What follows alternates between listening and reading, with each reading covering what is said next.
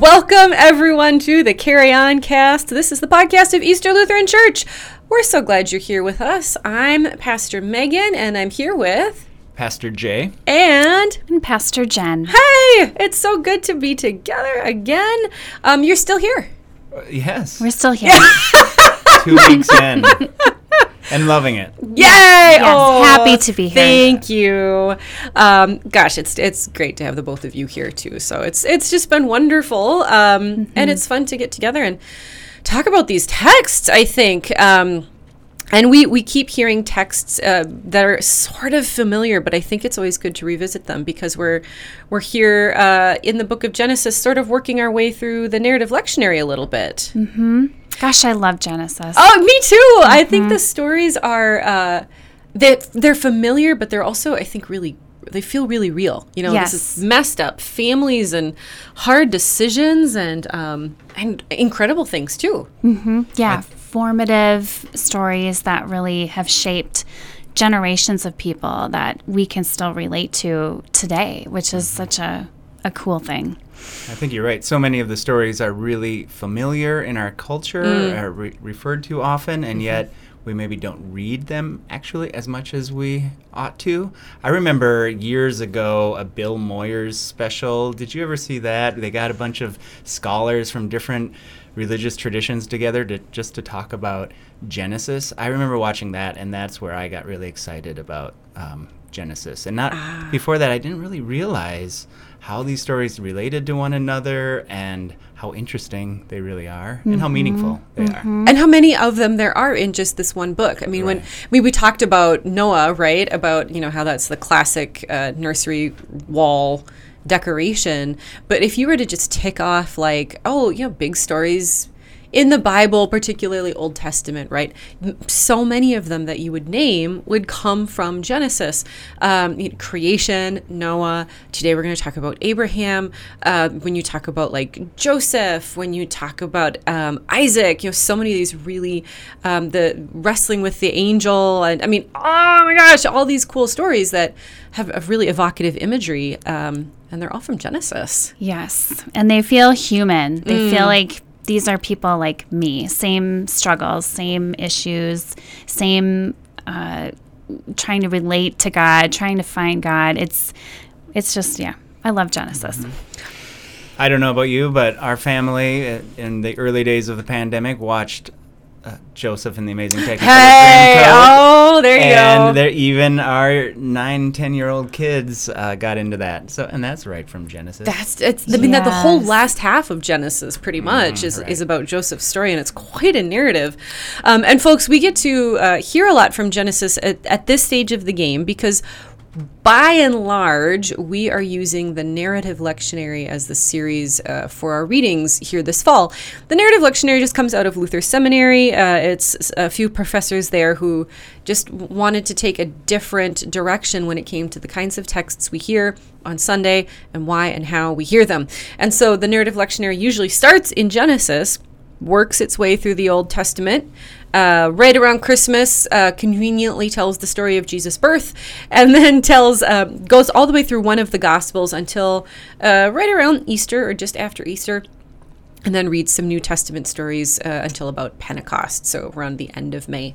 I like it because it's a way to hear kind of that full arc of Scripture, and you just hear texts in a different way. So right now we get to hear all these Genesis stories close together, which I think helps for us to understand the narrative, the arc of what's happening here in the beginning of these stories. Mm-hmm. And it fits really well in with the theme in worship right now, the who we are, because these people in Genesis are trying to figure out who they are in relation to God and where they're going and what's important in life. And that's where we're at too all the time. And especially now with Easter in the midst of some transition, trying to figure out what's important, who are we, where are we going, all in relation to God.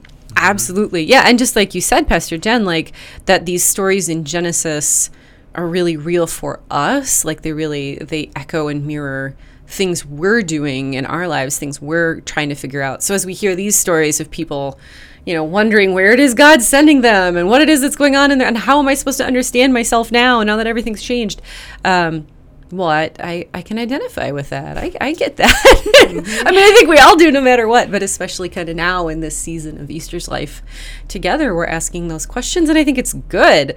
Gosh, that also leads us pretty well into the reading for today, because you want to talk about going into something new and not quite knowing where you're headed. Mm-hmm. Boy, oh boy, is this story that. That's right. There's so many big questions that Genesis addresses, questions that continue to be questions that people of faith wrestle with. And Genesis, the writers of Genesis, take it on in different ways. And we were just saying before we started the podcast that the structure of Genesis, the first 11 chapters of Genesis are these big cosmic stories. My arms are outstretched and nobody can see that. The big cosmic universal kinds of stories of creation, of the flood, all of creation flooded, the book says, and Tower of Babel, and what other stories are there? Is that kind that's of it? The best Those of are them. the big ones. That's good. And the fall, Adam and Eve, these are kind of cosmic sorts of issues. And then now in chapter 12 it narrows in,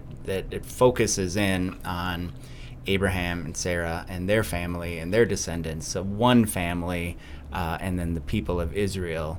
So this is a big shift in the book of Genesis now that we're starting to read from chapter 12. Mm-hmm. And the brief translation note before we start, you just heard Pastor Jay talk about Abraham and Sarah. I just want you to know that as you hear Pastor Jen read the lesson, you're going to hear her say the names Abram and Sarai. And you're going to say, I thought this was about Abraham and Sarah. What's going on? I will never stop mentioning that Abraham's name starts as Abram and Sarah's name starts as Sarai. And that God changes their names while into the story. So you want to talk about figuring out who we are. Like, not only did you're about to hear how much changes for them, but eventually even their own names change. Like, God really changes everything about these two people. So buckle up, really. Okay. So here in chapter 12, we are moving into this laser focus on Abram and Sarai, who will later become Abraham and Sarah. One more time. For the people in the back. So, verses 1 through 9 of chapter 12 of Genesis. Now the Lord said to Abram, "Go from your country and your kindred and your father's house to the land that I will show you. I will make of you a great nation, and I will bless you and make your name great so that you will be a blessing. I will bless those who bless you, and the one who curses you I will curse, and in you all the families of the earth shall be blessed." So Abram went, as the Lord had told him, and Lot went with him. Abram was 75 years old when he departed from Haran. Abram took his wife Sarai and his brother's son Lot, and all the possessions that they had gathered, and the persons whom they had acquired in Haran, and they set forth to go to the land of Canaan. When they had come to the land of Canaan, Abram passed through the land to the place at Shechem, to the oak of Moreh. At that time the Canaanites were in the land. Then the Lord appeared to Abram and said, "To your offspring I will give this land." So he built there an altar to the Lord who had appeared to him. From there he moved on to the hill country on the east of Bethel and pitched his tent with Bethel on the west and Ai on the east, and there he built an altar to the Lord and invoked the name of the Lord. And Abram journeyed on by stages toward the Negeb. The word of the Lord. Wow, thanks be to God. Whew, there's a lot of place names in that one. Mm-hmm. How worried am I supposed to be about that? Pastor Jen did a great job with that. I'm glad you're reading today. Read with confidence. Right? It can be intimidating, I think, to look at all those place names and wonder, am I supposed to notice that? And I think the short version is, if you were to pull up, many of you, if you have a Bible with you, have a map in the back, and you may even have a Old Testament map or Journey of Abraham map. It's okay to look at that, and it's okay to use those references. The moral of the story is mostly just he goes on a long trip. Right. He's leaving his home and going somewhere he's never been, presumably. Yes. Yeah, somewhere unknown. Yeah. Far away from home. Traveling by foot. I mean, in this time, he would have been walking the whole way, so exposed and vulnerable. There's a mention of, they take everything with them, so they basically completely pull up roots, no expectation of returning. And why do they do this? Why do they go? Because in verse 1, God just says, go. Mm-hmm. I like to believe I'm a faithful person.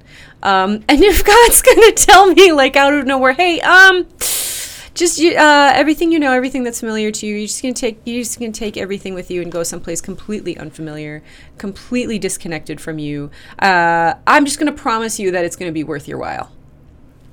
Yeah. Yeah. That's pretty amazing. It's not, and I think that's amazing. And even more amazing is verse 4. So Abram went. Yeah. God says go, and Abram doesn't go. Yeah, right. On second thought. But Abram goes and doesn't even offer a counter argument. No. Like, he just packs up. Like, and that's unusual. Most call stories like this in the Bible, there is some disagreement. Like, we could think of Yes. Jonah. Right. God says, go to Nineveh, and Jonah says, I'm going in the opposite direction. Right. And there's resistance. Right. And maybe as we read Abram's story a little bit later, there is maybe a little less faithfulness or a little There's some more pushback. questioning, Yeah. doubting of God's promises. But at this point, there's no sign of that. Yeah. He just goes. Doesn't say a darn thing. And better yet, like, not just Abram going, but Abram and Abram's wife and his cousin Lot, or I can't remember. His Something like brother's that? son. His brother's son. So his nephew. Lot. That took us a second. We got there. But all these other people go too. Like, Abram comes walking out and he's like, I got this memo from God. We're going to pack up and we're going to start walking. And everybody just says, okay. Mm-hmm. And he's 75. And he's 75! And I don't think at this time people often moved away from family. I feel like at this time people were born in a place and they stayed in that place for their entire lives. There wasn't a lot of transient community. And so this is really out of the box. Yeah. And I wonder what Abram went and he took Sarai, and I wonder what Sarai thought about all this too. Man. Yeah, I mean, I have an idea of what I would have thought about it, but I'm perhaps not as faithful as she may have been. I don't know. I wish we got a little more of the story. That's true. Like a little in between these lines of what was thought, what was felt, because I think they were probably also human. Yeah, well, and that's one of the things I actually love about the Abram/Abraham story is the humanity of it. As this story continues on, yes, we hear this incredible faithfulness, right? Like we hear this enormous trust. And so Abram's working his way down. Mere verses later, Abram and Sarai find themselves in Egypt. There's a drought. They've been driven to Egypt to find food. And here is where we see a little bit of the humanity, because even though God has said, I'm going to make you a great nation, I'm going to take care of you, it's going to be all right. They get to Egypt, and Abram goes, oh, hey, honey, Pharaoh might think you're really pretty, and so you tell him that you're my sister, and then if he wants to marry you, like, I won't get into trouble. Yeah. Woo, terrible for a lot of reasons. But again, it's that first kind of peak of, oh, these are humans. These are people who are trying to do their own working of the promise. They go with the promise that faithfully following God's call, and yet not quite trusting always in that promise, or that maybe it really needs to be up to them to fulfill rather than trusting God's fulfillment of those promises. Right. Yeah. Right. Which, I think is also a very human tendency. Yeah. Maybe wanting a little more control than we deserve to have. Yeah, that you can be two things at once. You can be faithful, and you can also be questioning and struggling and making mistakes, and yet at the same time you're still doing your best. So I like the complexity of the reaction to God's call in this story. I think it's probably one of my favorite things about the Abraham story is that we get these powerful acts of great faithfulness. Yeah, I'll leave everything I know, God. Sure, why not? Throughout Abraham's story, all these really bold acts.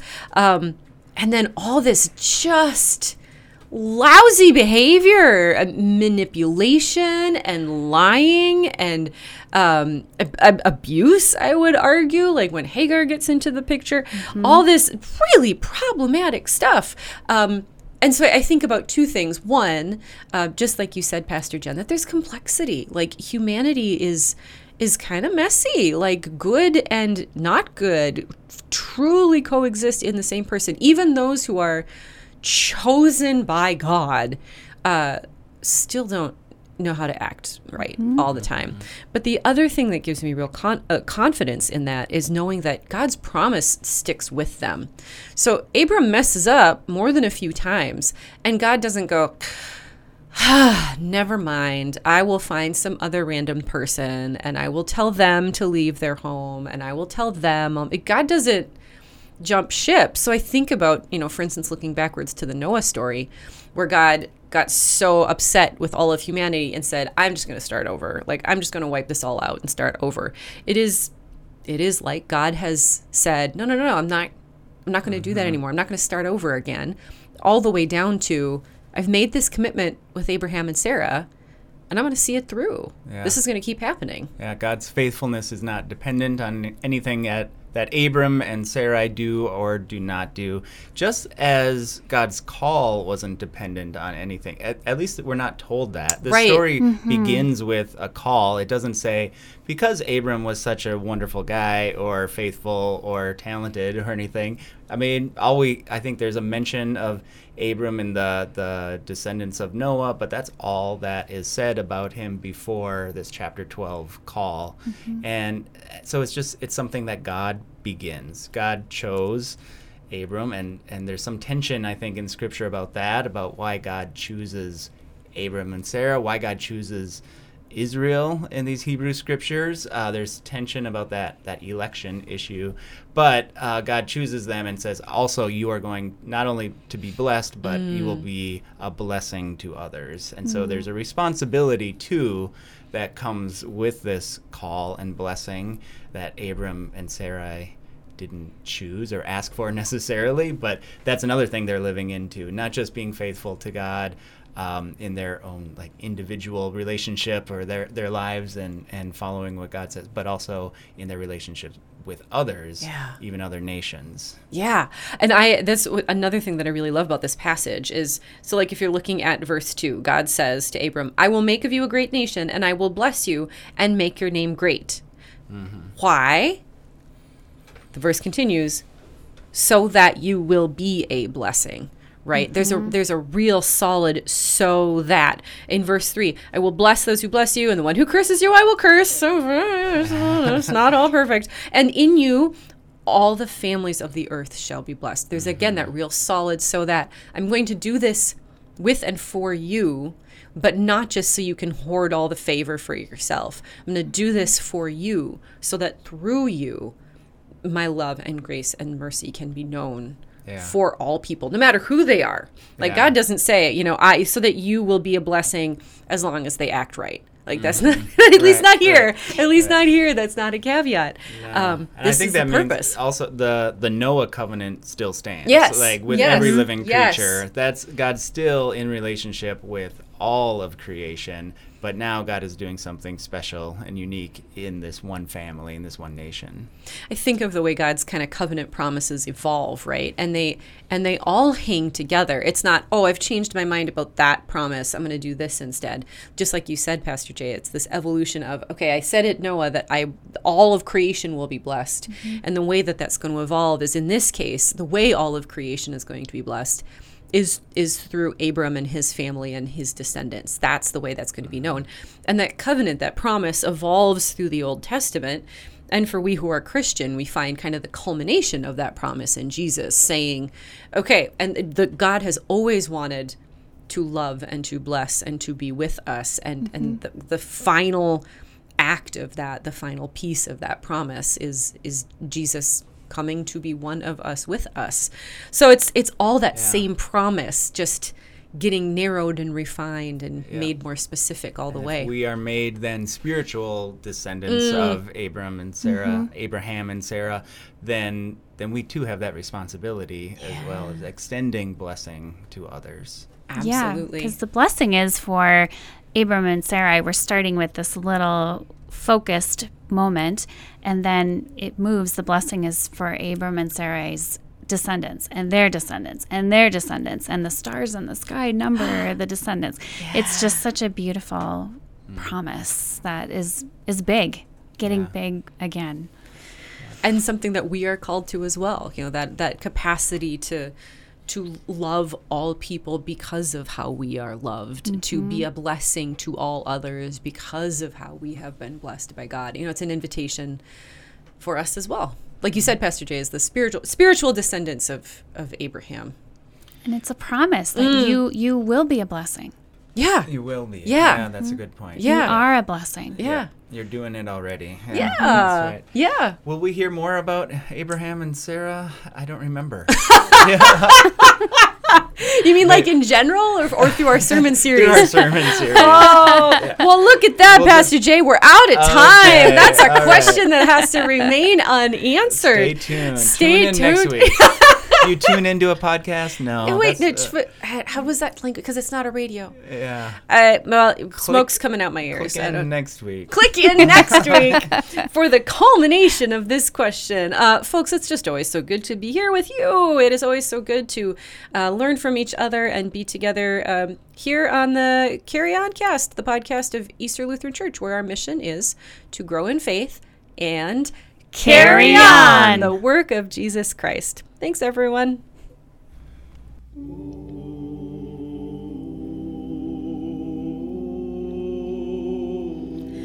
May the road rise on.